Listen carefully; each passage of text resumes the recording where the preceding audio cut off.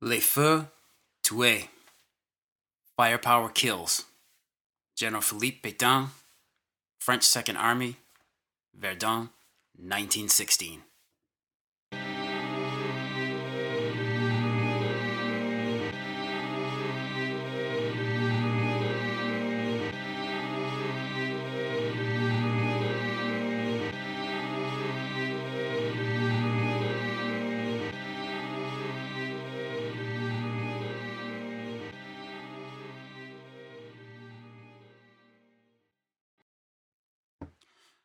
Welcome to the Battle of Verdun podcast, episode 5 Firepower Kills.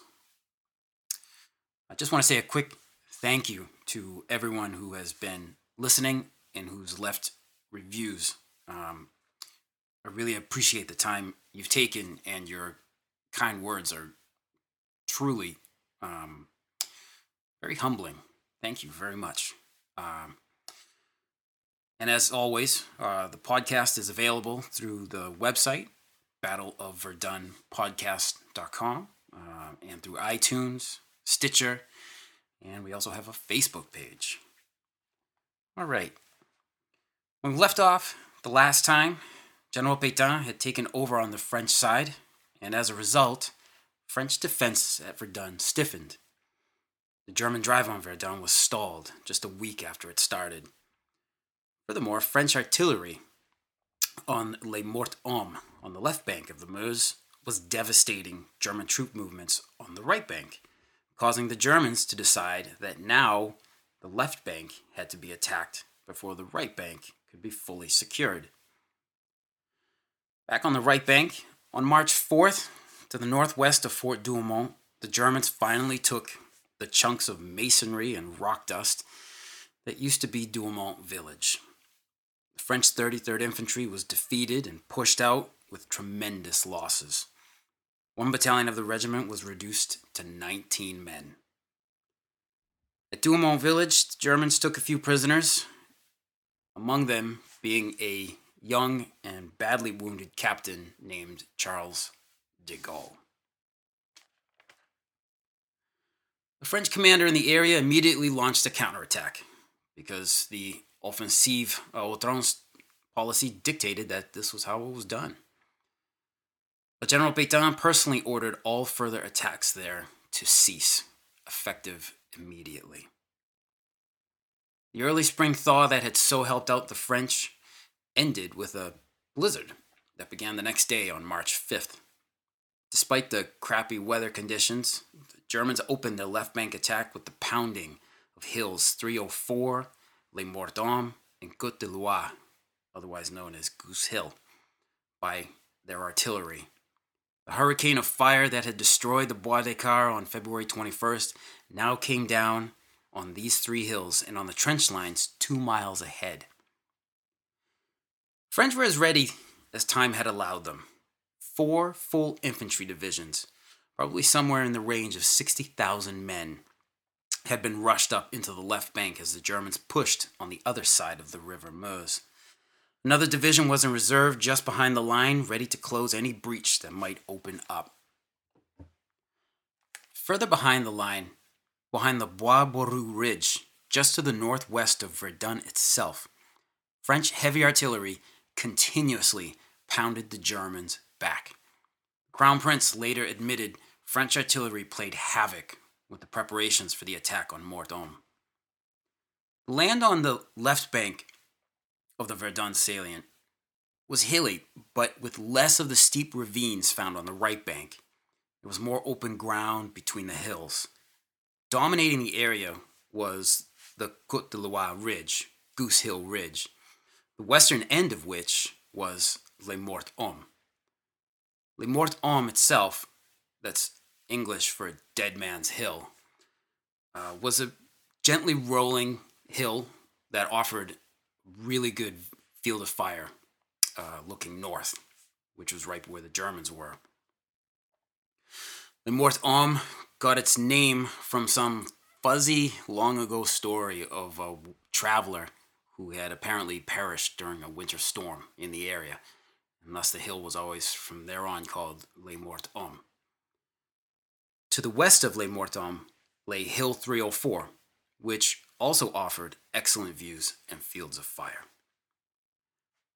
With the constant shelling, the woods on both sides of the trench line were very quickly being torn down and thinned out. This made it harder for the Germans to move their guns and men into position, as the French could now literally see them amongst the shattered and broken trees. The roar of the artillery never stopped. Poilus moving up La Route would later say it sounded like you were marching towards some huge forge, one that never ceased day or night. And now, the carnage that the Battle of Verdun would be known for got really going. On March 6th, the Crown Prince's new infantry corps, the 6th, launched its attack on the left bank between the villages of Betancourt and Forges. General von Sveyl's men across the River Meuse assisted by crossing the river and working to get behind the French lines on the left bank.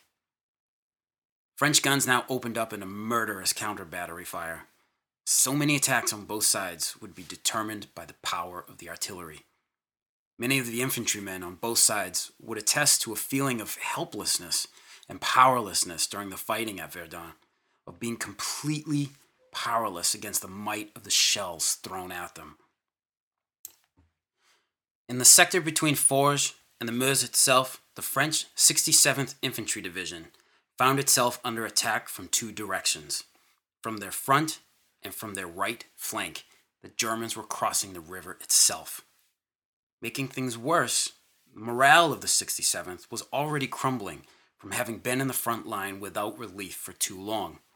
General Pétain's Noria system was still coming online. And now adding another factor was that half the French shells landing in the muddy ground by the riverbank weren't exploding. They were landing in the mud as duds.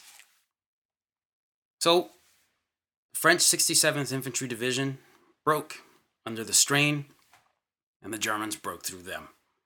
By the night of the 6th, the Germans had captured the villages of Forges and Ranville and the land between them along the Meuse, as well as the eastern end of Côte de Loire. The Germans now moved on the Bois de Corbeau, the only patch of woods between German trenches and Les Mortomes itself. With Côte de Loire and the Bois de Corbeau in their hands, the Germans would be able to attack Les Mortomes from the flank and not have to assault it frontally, like they were doing right now between Betancourt and Forges. The remains of one of the French 67th Division's regiments now held the Bois de Corbeau. Having seen over a third of its men surrender, and with the unit commander facing a likely court-martial for having a third of its men surrender, the commander and his men put up a defiant defense.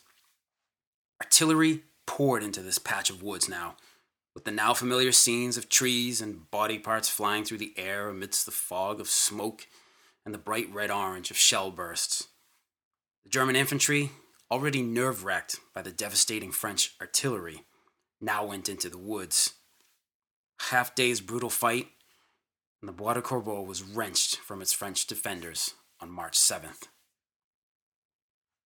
Between Betancourt and Forges, directly north of Les Mortomes, German attacks went nowhere. In fact, the Germans barely got out of their trenches alive. The French were just waiting for a frontal assault on the hill, and French gunners soaked German positions with a hailstorm of heavy artillery, giving their enemy the exact same bombardment they'd received. This was now Pétain's battle. The attack on the left bank had been anticipated for days, and now it was here. The ferocious manner of French artillery was showing the Germans, think you're all Billy Badass with that artillery? Guess what? We can do it too. A new watchword was coming into the French army now. It wasn't percée or grignotage anymore. Now it was tenir, holding. This new concept of tenir showed something of the mindset of the French military in the early spring of 1916. The heady days of percée had given way to the resolute trying to work like attitude of grignotage. Now even that was fading into a grim and downcast determination to hold. Denid, just hold on. We've got to hold on. We've got to hold. For French military leadership, Denid was a defensive term that to them would be as aggressive as possible. So holding would mean holding at all costs, with the express command that any lost parcel of ground would be immediately retaken. So instead of attacking to excess, it would now be defending to excess. For the German Frontschweine, the front pigs, as the infantry like to call themselves, in the half trenches and shell holes across no man's land, it was much the same, only with more offense in mind. There was no question of turning back, of giving up when so many of your friends and fellow soldiers lay dead around you, underneath you, and on top of you. Most German divisions would not be relieved until they were effectively wiped out. Those units that remained at half strength would be fed an IV line of replacements that came from supply depots some 30 kilometers behind the front line. And this is why the Battle of Verdun wouldn't have the same cultural effect on Germany that it would have on France. Less Germans fought at Verdun, with less survivors of the battle. With Pétain's Noria system, fully 2/3 of the French army would pass through the Verdun meat grinder, branding survivors forever with what they saw and lived through there. General Pétain didn't want wasteful counterattacks for the point of keeping with the offensive à outrance doctrine. But he knew that holding the left bank with Les Morts d'Hommes and Hill 304 were absolutely vital to the French defense of Verdun. So he loosened his grip on his commanders and allowed for local operations to lash back at the Germans where needed. The Bois de Corbeau, the shattered wood at the northeastern base of Les Morts d'Hommes, was just that kind of place. Having been unable to hold the wood, the order now went out that the poilus were to retake it immediately. In steps the French 92nd Regiment d'Infanterie and its dashing commander, Lieutenant Colonel Camille Joseph Léon Marquer. And this is something like straight out of Pickett's charge at Gettysburg, what's about to happen. In the early morning of March 8th, Marquer put on a startlingly clean Horizon Bleu uniform and, famously lacking water, washed his upturned mustaches in Pinard, French army-issued wine. He then assembled the men of his 3 battalions in parade ground formation. Between his assembly point and the Bois de Corbeau lay several hundred meters of open ground. Lieutenant Colonel Marquer lit a cigar and at the front of his men led them out into the open as soon as the French artillery stopped blasting the wood and the exhausted, filthy Germans in it. The 92nd advanced. The Germans opened up with machine guns and mortars. Bloody gaps were torn open in Marquer's formation, but they kept coming. As they neared the shell-torn trees, the poilus fixed bayonets and poured into the wood in a frenzy. In the bloody fight that followed, the defending Germans, worn down by the previous day's fighting, broke and ran. Marquer had the Bois de Corbeau back in French army hands by mid-morning through sheer gui and not a few casualties. And the front line bumped back a few hundred meters to the advantage of the French. I sometimes think, was Marquer just some kind of nut? I used to think so.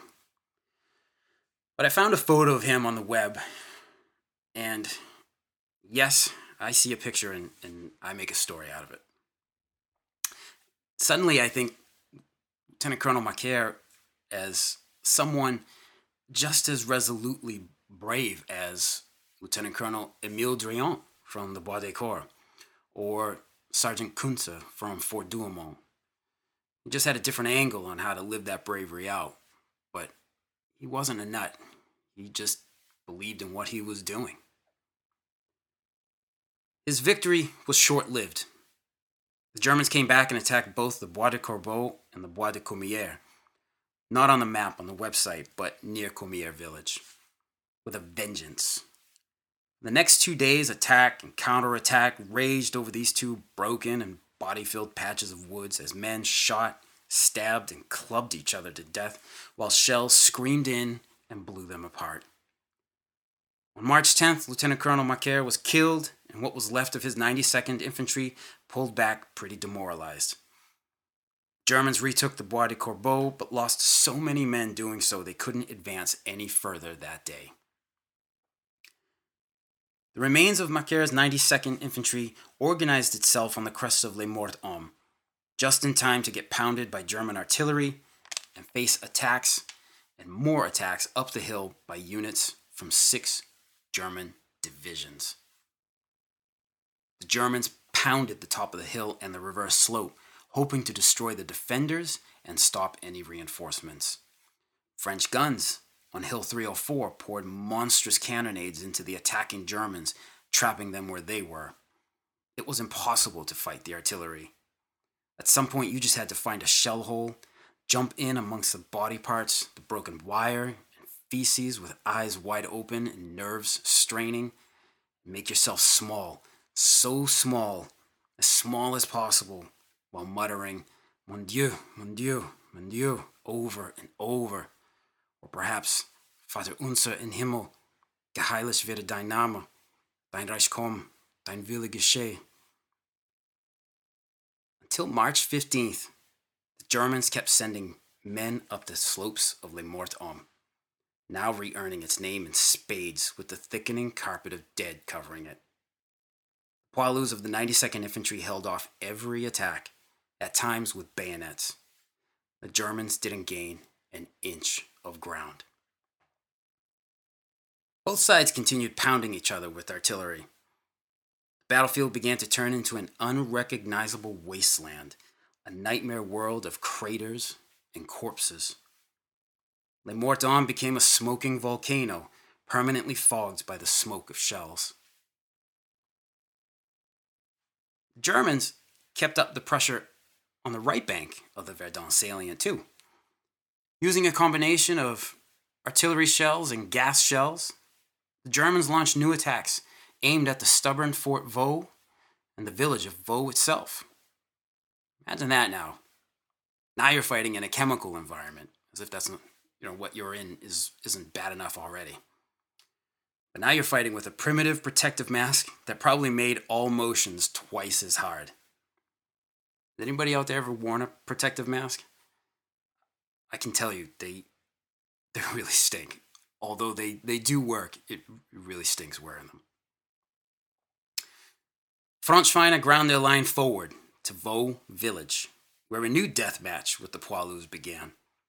With the artillery, the confusion, and the frequently catastrophic casualties, many combat actions took place between isolated units of Germans and Frenchmen who were cut off, lost, or no longer had any effective idea as to what was happening outside their immediate sector. The battlefield at Verdun was becoming its own world, a doorway to hell itself, opened on the banks of the River Meuse. The battle for Vaux village raged on, with the ruins trading sides some 13 times until the end of March. At that point, the Germans finally took the now useless village. Attacks on Fort Vaux failed, with catastrophic losses for the Germans. Back on the left bank, the Germans now saw they had a new problem. In order to secure the right bank, they had to take Les Morts Hommes on the left bank.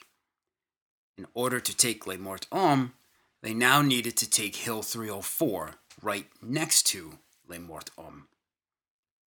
So on March 20th, the never-ending artillery barrage roared up as the Germans now attacked the French at Hill 304 itself and the rest of the line between Malancourt and the Bois d'Avocourt at the western edge of the Verdun salient. And here we have it. The battle had its own momentum now, operating on its own hellish logic. The Battle of Verdun now encompassed the entire salient. Between Malancourt and the Bois d'Auvercourt, disaster came for the French again.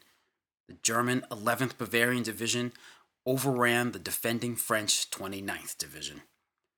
They overran them with hardly a fight, bagging 2,800 prisoners while they were at it and tearing the front line open.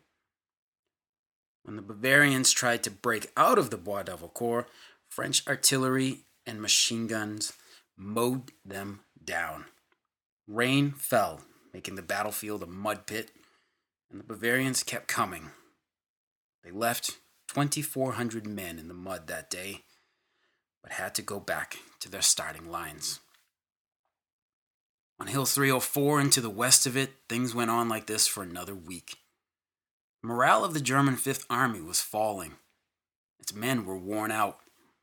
Desertions were on the rise, as well as the numbers of those soldiers being taken prisoner by the French. Apparently, some Germans found that 3 hots in a cot, even in a French prison camp, was preferable to being on the Verdun battlefield. Against this degrading morale, the Poilus pushed new attacks and even retook part of the Bois d'Auvercourt. But in the back and forth, the Germans began grinding forward again, meters at a time. The ruins of Malancourt fell to the Germans on March 31st, and the rubble of Haucourt fell 5 days later. At Betancourt, the Poilus held out in the cellars until April 8th. The front line on the left bank was now at Hill 304 and Les Morts Hommes themselves. Finally. It had taken the Germans a month just to get to the hills. Now they still had to actually take the hills. Von Falkenhayn's plan to bleed the French white wasn't really working out. By the end of March, French casualties were at 89,000. But German losses were at 81,000. This wasn't the lopsided slaughter it was supposed to have been. But the Germans went at it again. On April 9th, in what was to become 9 days of rain, the Crown Prince launched attacks on both banks of the salient. But it was what they should have done 7 weeks ago. Now the French were ready, and waiting, and with guns blazing. German troops launched themselves up the slopes of Hill 304 and Les Morts Hommes to no effect. French artillery tore them apart. Any infantry that made it through the firestorm still had to face the surviving Poilus in the shell holes up ahead. The Germans made a few dents in the French line on the left bank, but that was it. The Poilus opposing them fought back so viciously that the Germans just couldn't move forward.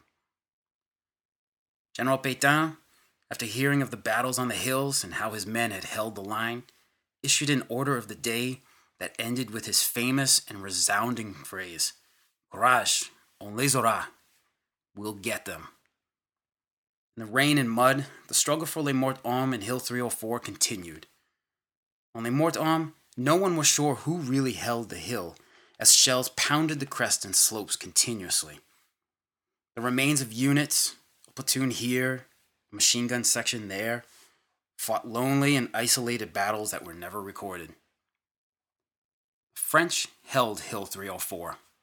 Here the Germans didn't even attack with infantry. They simply poured artillery ceaselessly on it to keep the French down. During the Battle of Verdun, with its emphasis on artillery, it wasn't uncommon for the troops of one side to never once see their enemy, even while their units were decimated. French Captain Augustin Cochin held the top of Les Morts Hommes for 4 days following the failed German attacks on the 9th.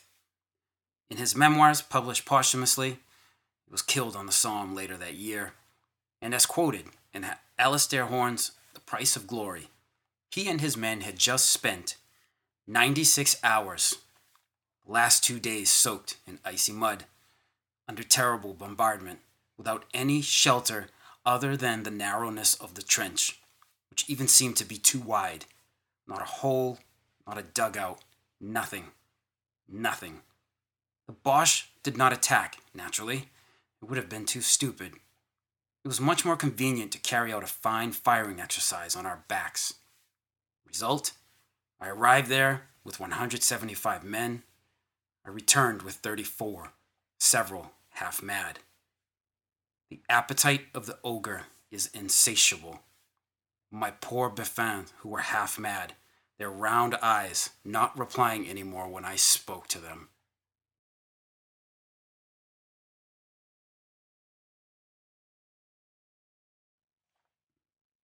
With April and the rains, the weather was obviously giving way to spring.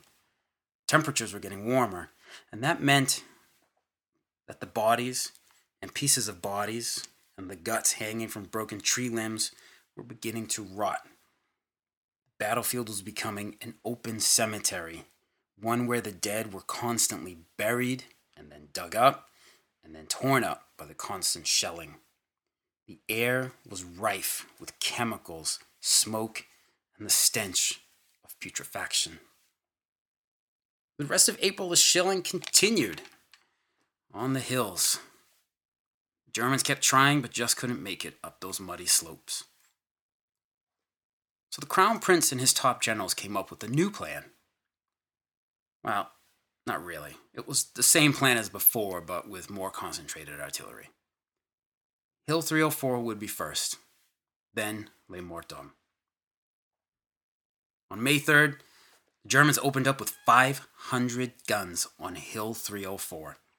For 2 days, the concentrated barrage continued. The violence was unspeakable. The French couldn't get any supplies or men through the rain of shells.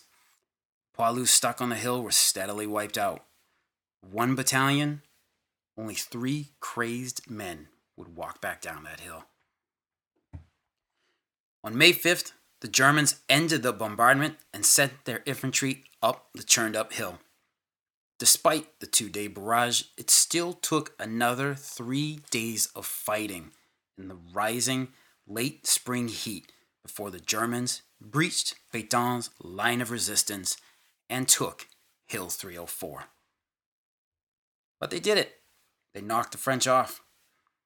By May 8th, some 10,000 Frenchmen had died for Hill 304 alone. I can't even wrap my mind around that number. One of the first things the conquering German troops asked for was a double ration of tobacco to mask the stink of corpses covering the hill. With the Germans finally on Hill 304 and on Côte de Loire, with Morts Hommes between them, it was only a matter of time. But it was a long time. Now in the heat and stink and dust and flies, the Germans pushed up Les Morts Hommes time and again. The French contested every inch, even as they felt the squeeze on the hill. But by the end of May, the German Fifth Army had wrenched Les Morts Hommes from the French Second Army, widening the breach in Pétain's line of resistance even more. The Germans took the village of Comières. I mean, at this point, do we even need to tell you that by village, I mean, chunks of rock and dust and, maybe a few pieces of paper or bed sheets. The Germans took Comières and tried to push on and threatened the Bois Boru Ridge. French couldn't take back Comières, but they did stop the Germans trying to advance past the hills. When Les Morts Hommes finally fell to his exhausted and dehydrated troops, Crown Prince expressed satisfaction. But his front line was where it should have been nearly 3 months before. Front line on the left bank had shifted 3 kilometers in the Germans' favor, and they noticed their casualties were close to those of the French, and might even be higher. German General von Gallwitz, the new commander of German troops on the left bank, noted sarcastically, "At this rate, we'll be in Verdun by 1920. German losses had been appalling over the last 2 months at Verdun. Over 92,000 men killed, wounded, and missing. For the French, the losses for April and May went well over the 100,000 mark. But General Pétain and his Second Army had been dealt a serious hit with the loss of the two hills on the left bank. The Germans now finally dominated the western half of the battlefield, and they had eyes all over the eastern half as well. Crown Prince and his Fifth Army were now secure to make another push on the right bank, to take Fort Vaux and break through to Verdun itself. So that's it for this week. Next time, it's back to the right bank, as some new characters appear on the stage, and the Crown Prince makes new moves there.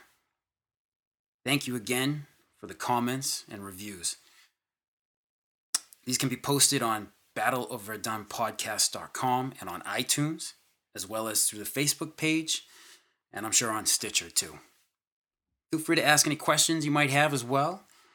I will do my best to answer them for you. See you again soon. Take care.